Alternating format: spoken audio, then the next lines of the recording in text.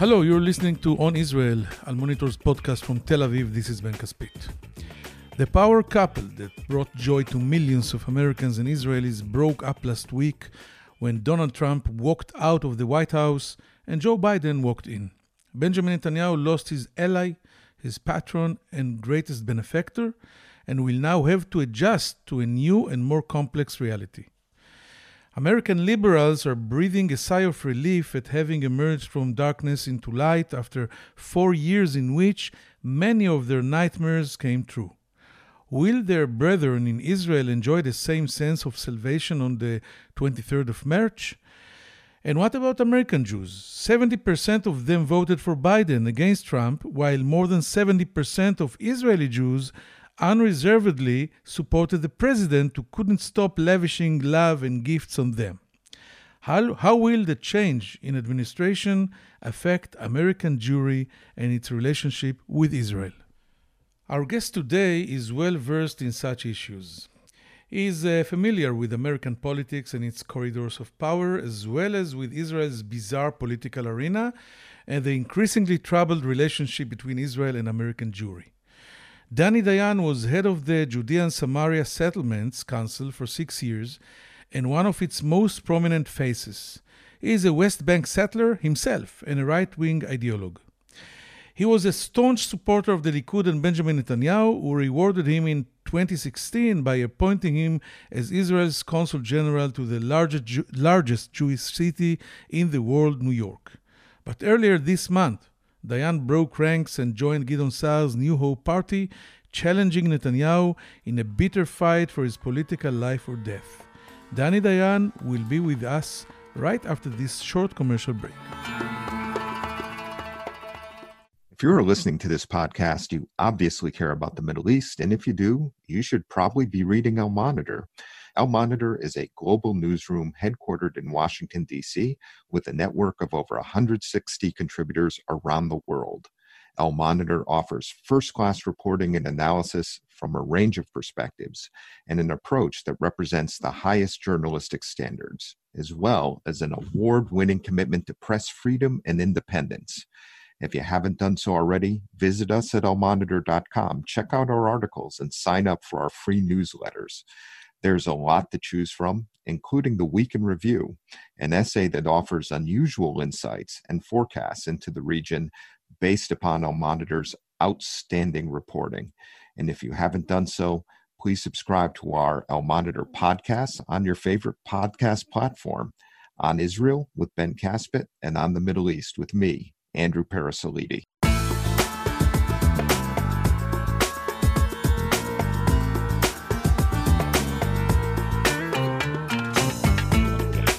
Shalom, Ambassador Dani Dayan, and thank you for joining Al Monitor's On Israel podcast. Shalom, Dani.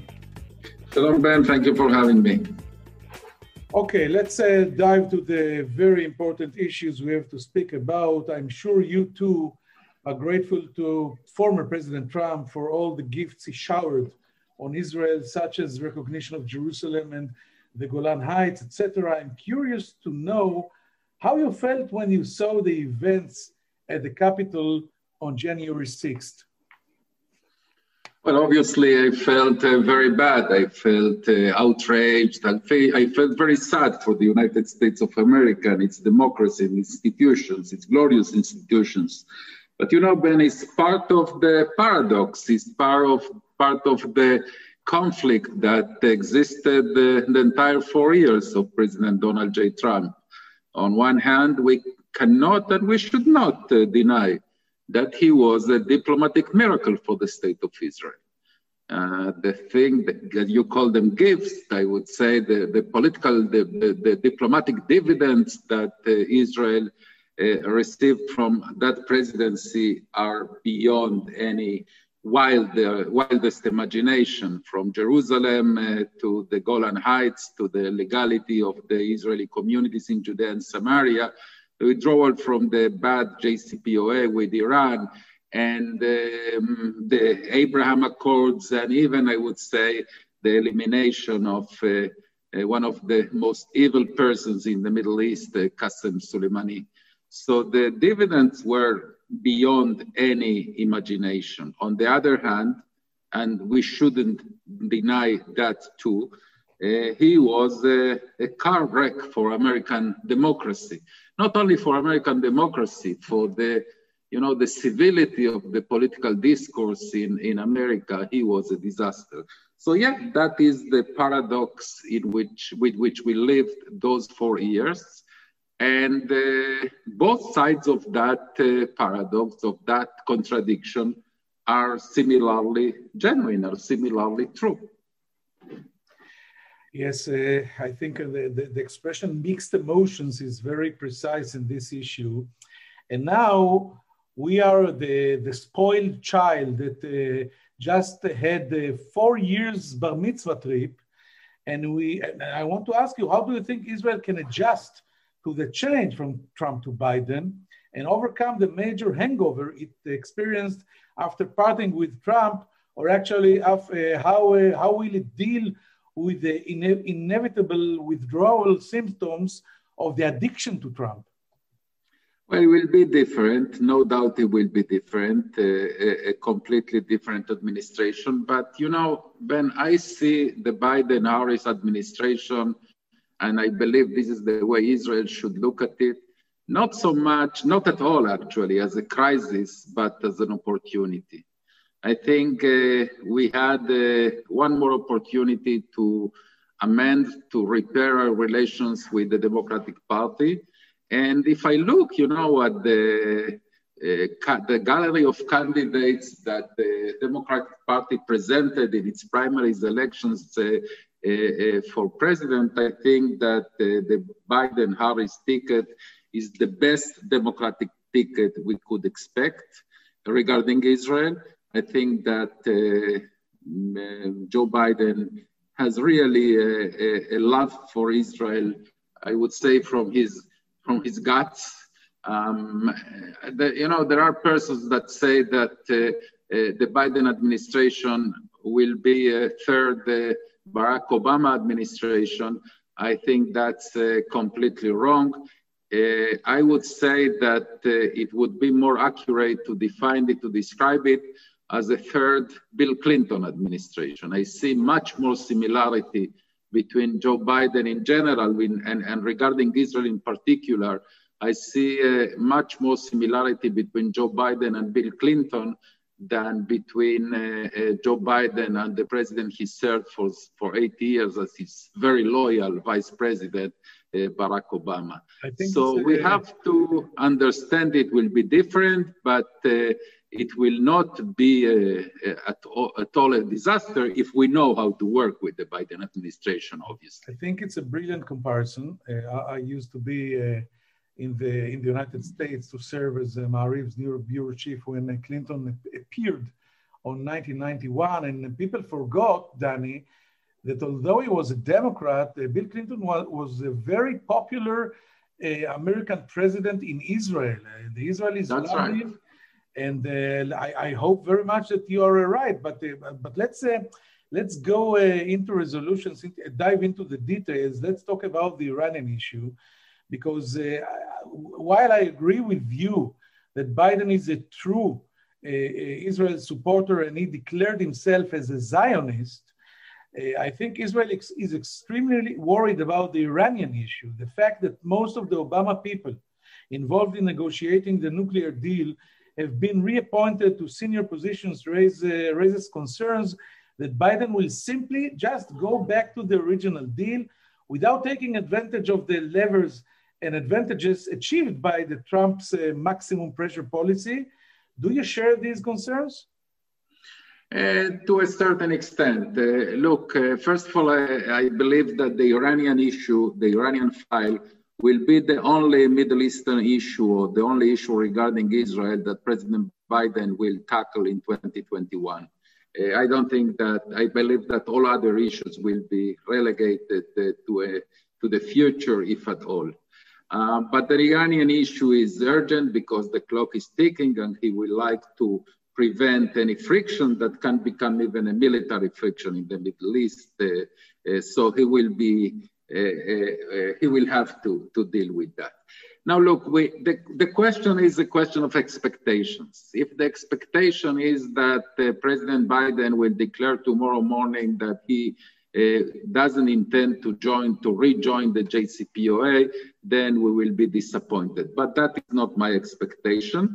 My expectation is that, as with any other Democratic president, I mean, there was no differences of opinion on that in the Democratic debates. Any American, even Democratic president, will strive to rejoin the JCPOA. Now, what should be Israel's strategy or tactic? Israel's strategy should be to convince the administration, and I believe it will be a quite easy task, to diplomatically convince the administration that they have to negotiate toughly a return to the JCPOA, not to return to the JCPOA as is, but to start a very tough negotiation in which some clauses, especially the sunset clauses, but not only them, will be changed. They will be adapted to the new reality and to the calendar.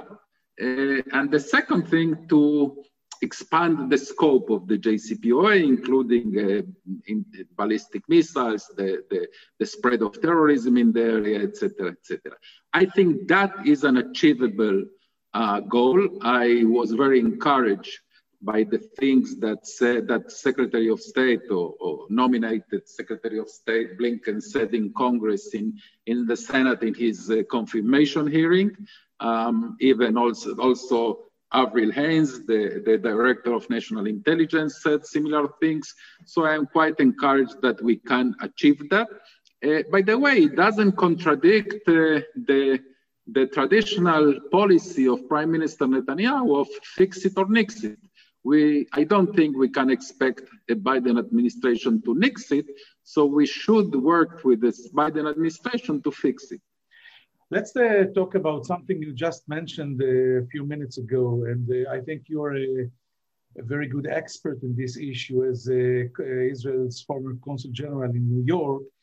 And I wanted to ask you, can Israel, under Netanyahu, heal the rift with the Democratic Party after Netanyahu's total alliance to the Republican in recent years? And maybe also, how do you think the Democrats' progressive wing, which is identified mostly with harsh criticism of Israel, will affect Biden's policy? What should Israel be doing to neutralize the influence of lawmakers such as Alexandra Ocasio-Cortez, Ilhan Omar, and other members of the so-called squad?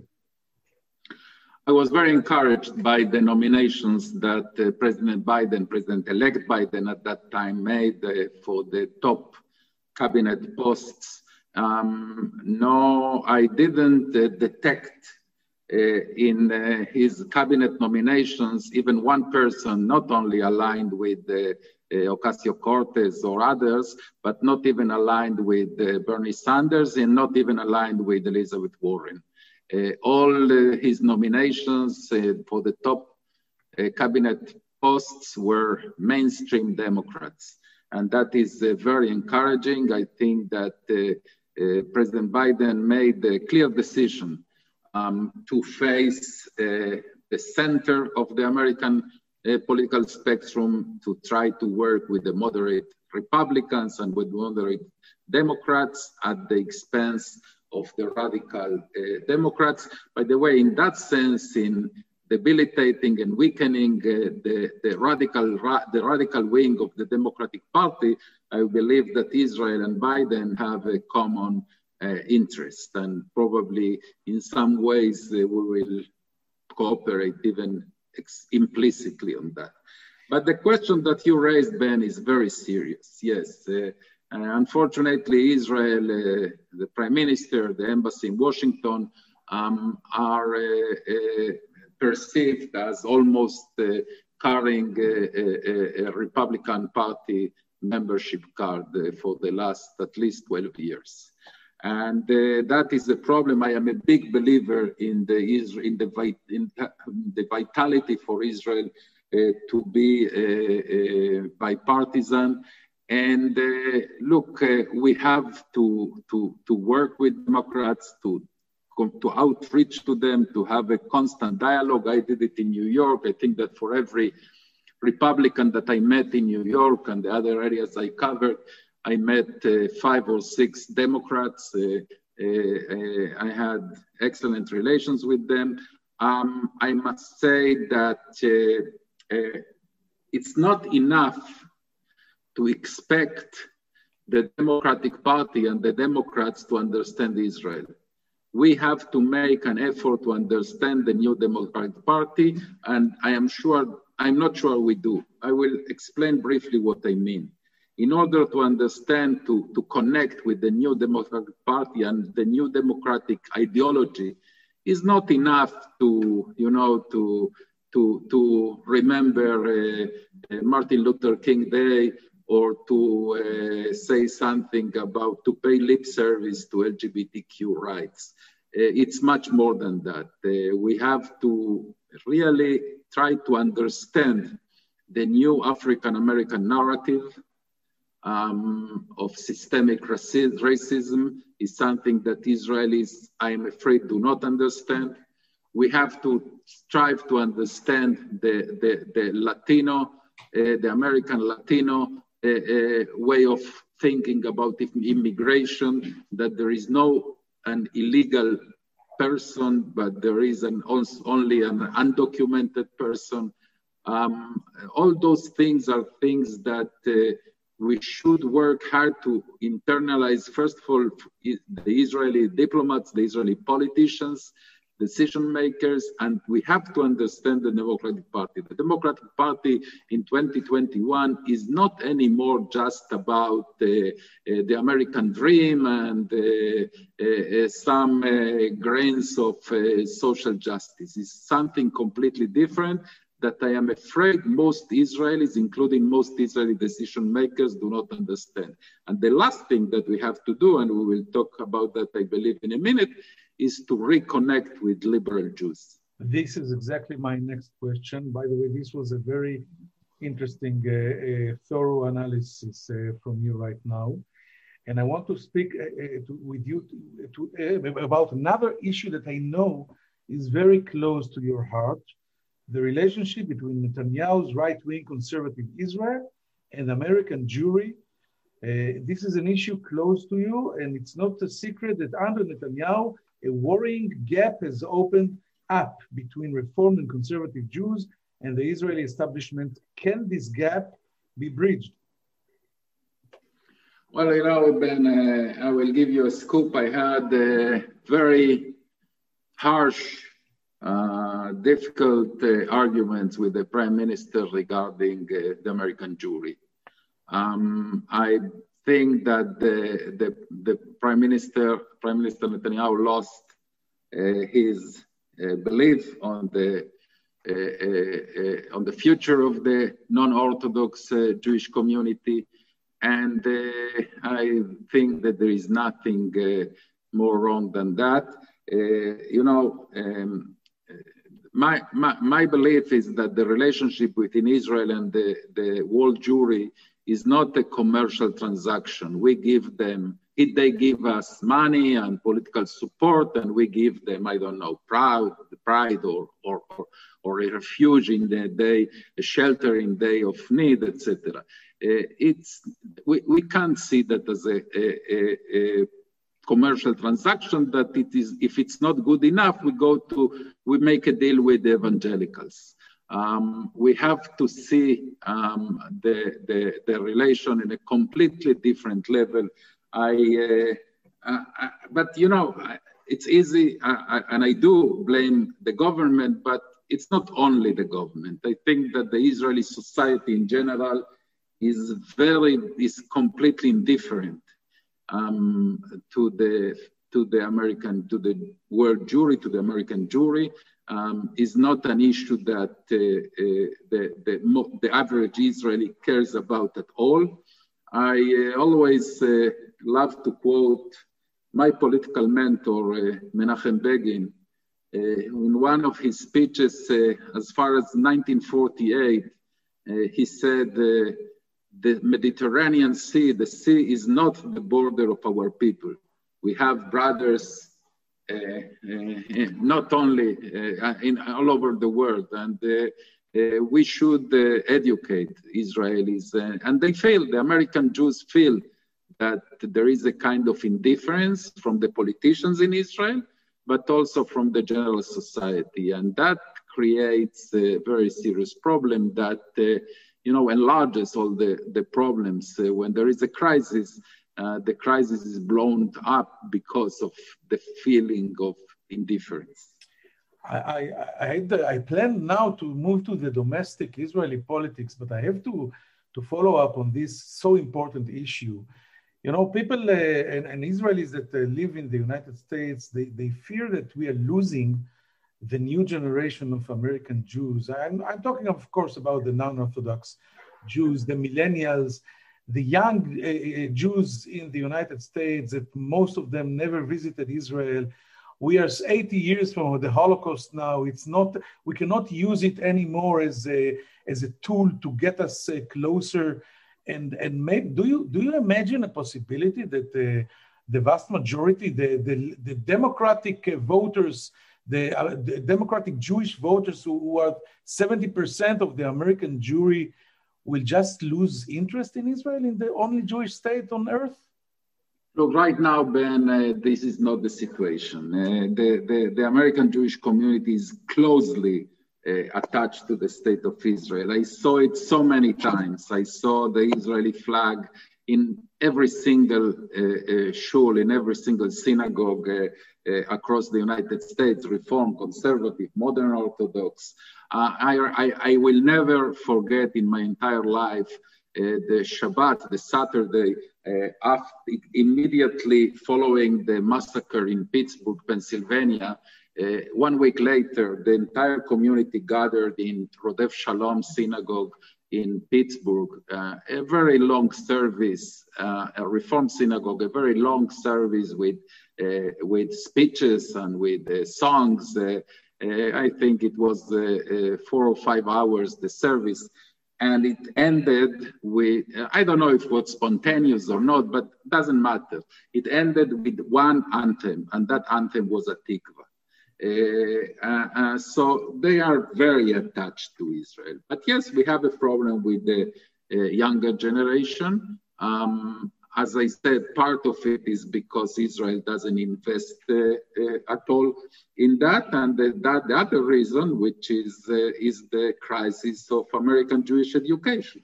I think that the most acute crisis of the American Jewry is the crisis of the American Jewish education, which is tremendously expensive, and doesn't allow for many youngers to get a proper Jewish education. Jewish, I mean, not the necessarily religious education.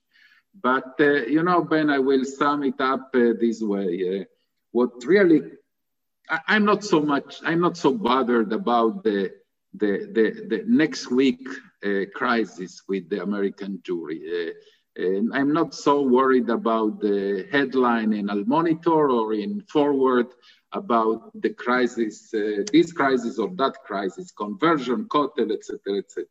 What really keeps me literally awake at night sometimes is what will be written in the Jewish history book that will be written 70 or 80 years from now. I am scared, I am really afraid that we will read in that book that during the 21st century, the Jewish people split into two unconnected tribes, or worse than that, that a very large tribe, we lost it. And I think that is the responsibility of the state of Israel to prevent that. And I don't see that the state of Israel does what it should do in that respect. So I hope you will be able to influence after the election through the post you'll get or not get in the new government, because it is important to all of us, not only to right-wingers or lefties, and to all of us. And I'm a partner to your feelings here. And let's move to this to the domestic issue in Israel. As soon as you announced you were going or joining Gideon Sa'ar, you were immediately accused of treason against the Likud.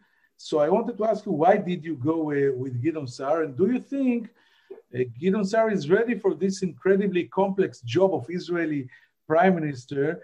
And will he know how to square the circle and make the ultra-Orthodox join a government with the anti-clerical parties of Lieberman, Yair Lapid, etc.?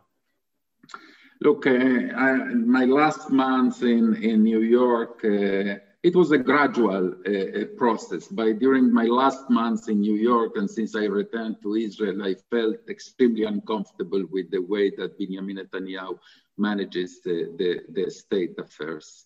I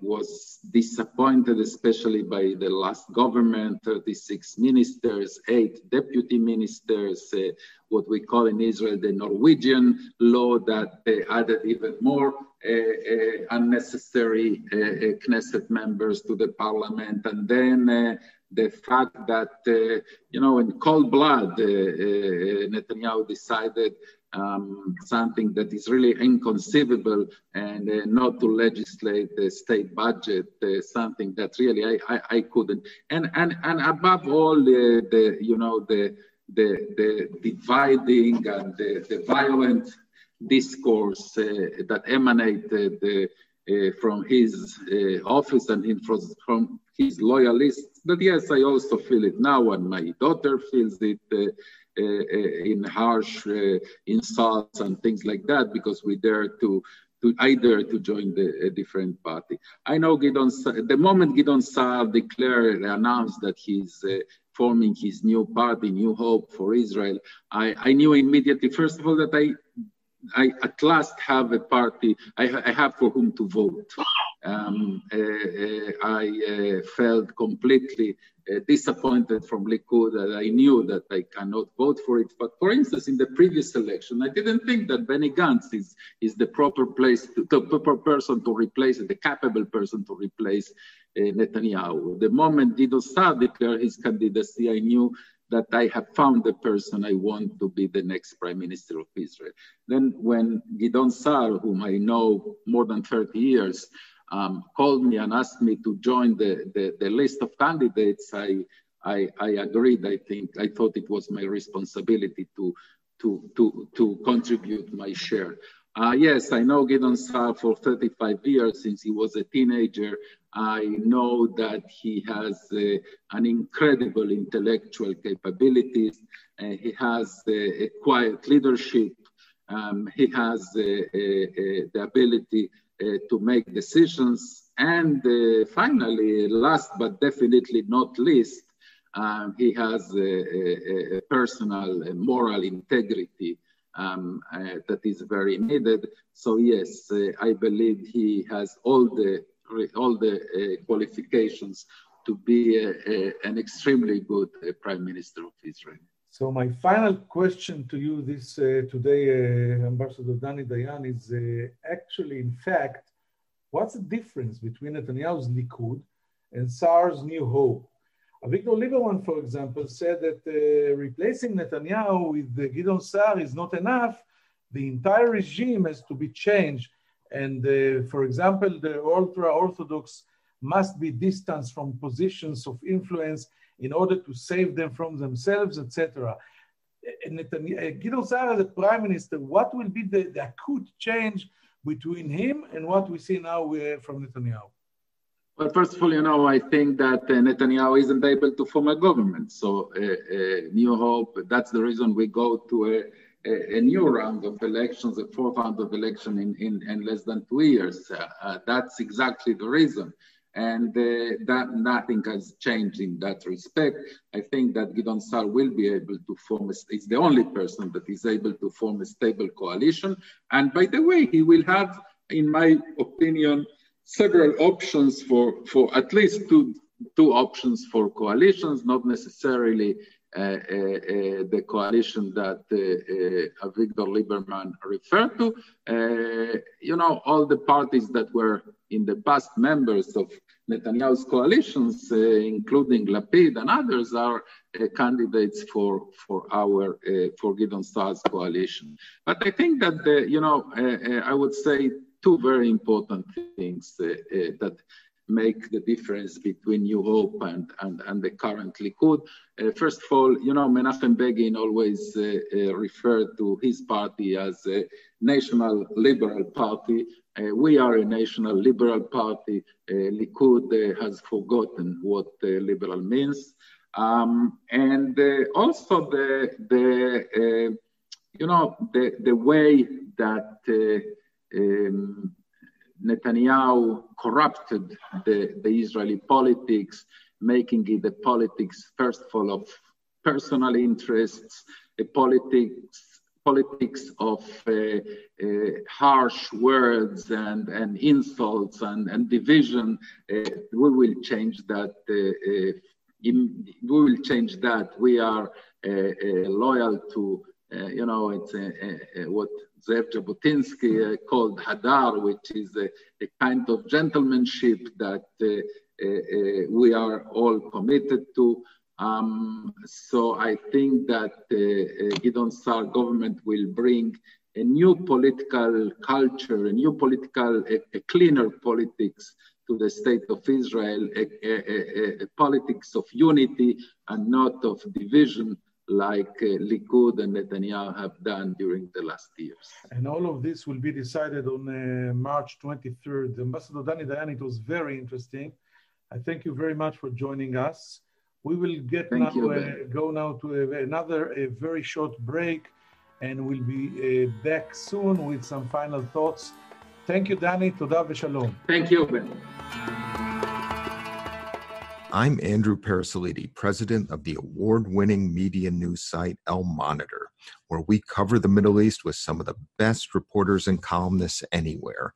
And I'm excited to announce our new podcast on the Middle East, where each week I will interview newsmakers from the U.S. and the region about the latest news and trends with additional commentary from our on-the-ground correspondents. Those of you who follow the region know that what happens in the Middle East doesn't stay in the Middle East. And to cite another great movie line, every time the U.S. tries to get out, the region pulls us back. Your time is valuable, so let me promise you this.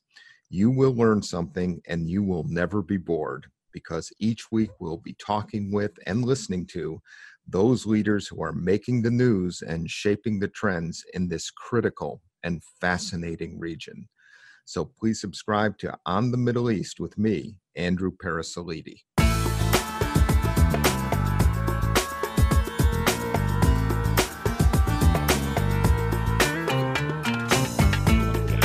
Thank you for staying with us.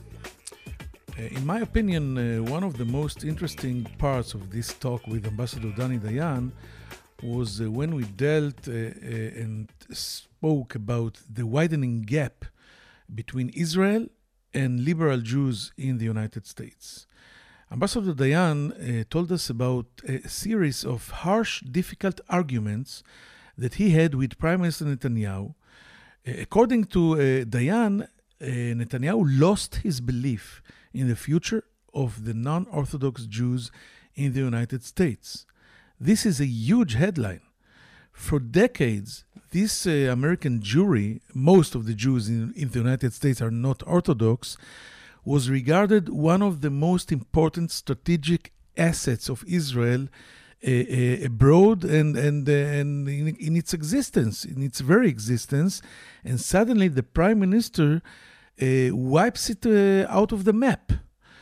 Ambassador Dayan, of course, says that Bibi is wrong, and he believes he's a huge believer in the future of the American Jewry. He's not too worried about the growing influence of the progressive part of the Democratic Party, aka the Squad.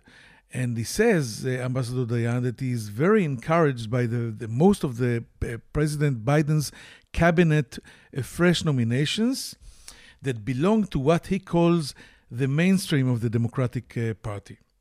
Ambassador Dayan acknowledges that the reality in the last 4 years was that there was an impression that from Prime Minister Netanyahu and South, including Ambassador Dermer here in Washington, Israel actually carried a membership card of the Republican Party, but he thinks this can be fixed.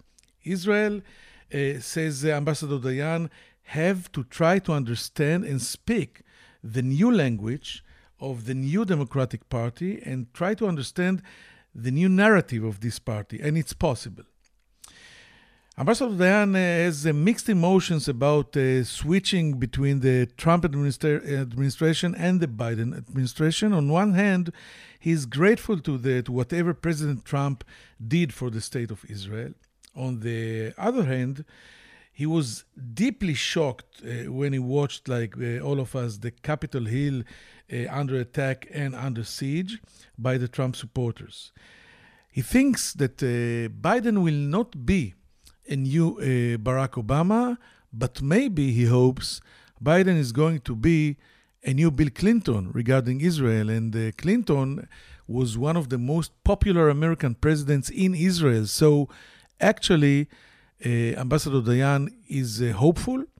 And he also thinks that Gideon Sa'ar, the leader of the party that he just joined, has a very good chance to try and switch and become Israel's next prime minister after the election in March 23rd. He thinks that Sa'ar will bring the same right-wing ideology, but it will be a lot cleaner and more democratic. I hope it was interesting, and I hope to hear from you all here at the same time next Monday on Israel, Al Monitor. I'm Ben Caspit from Tel Aviv. Take care.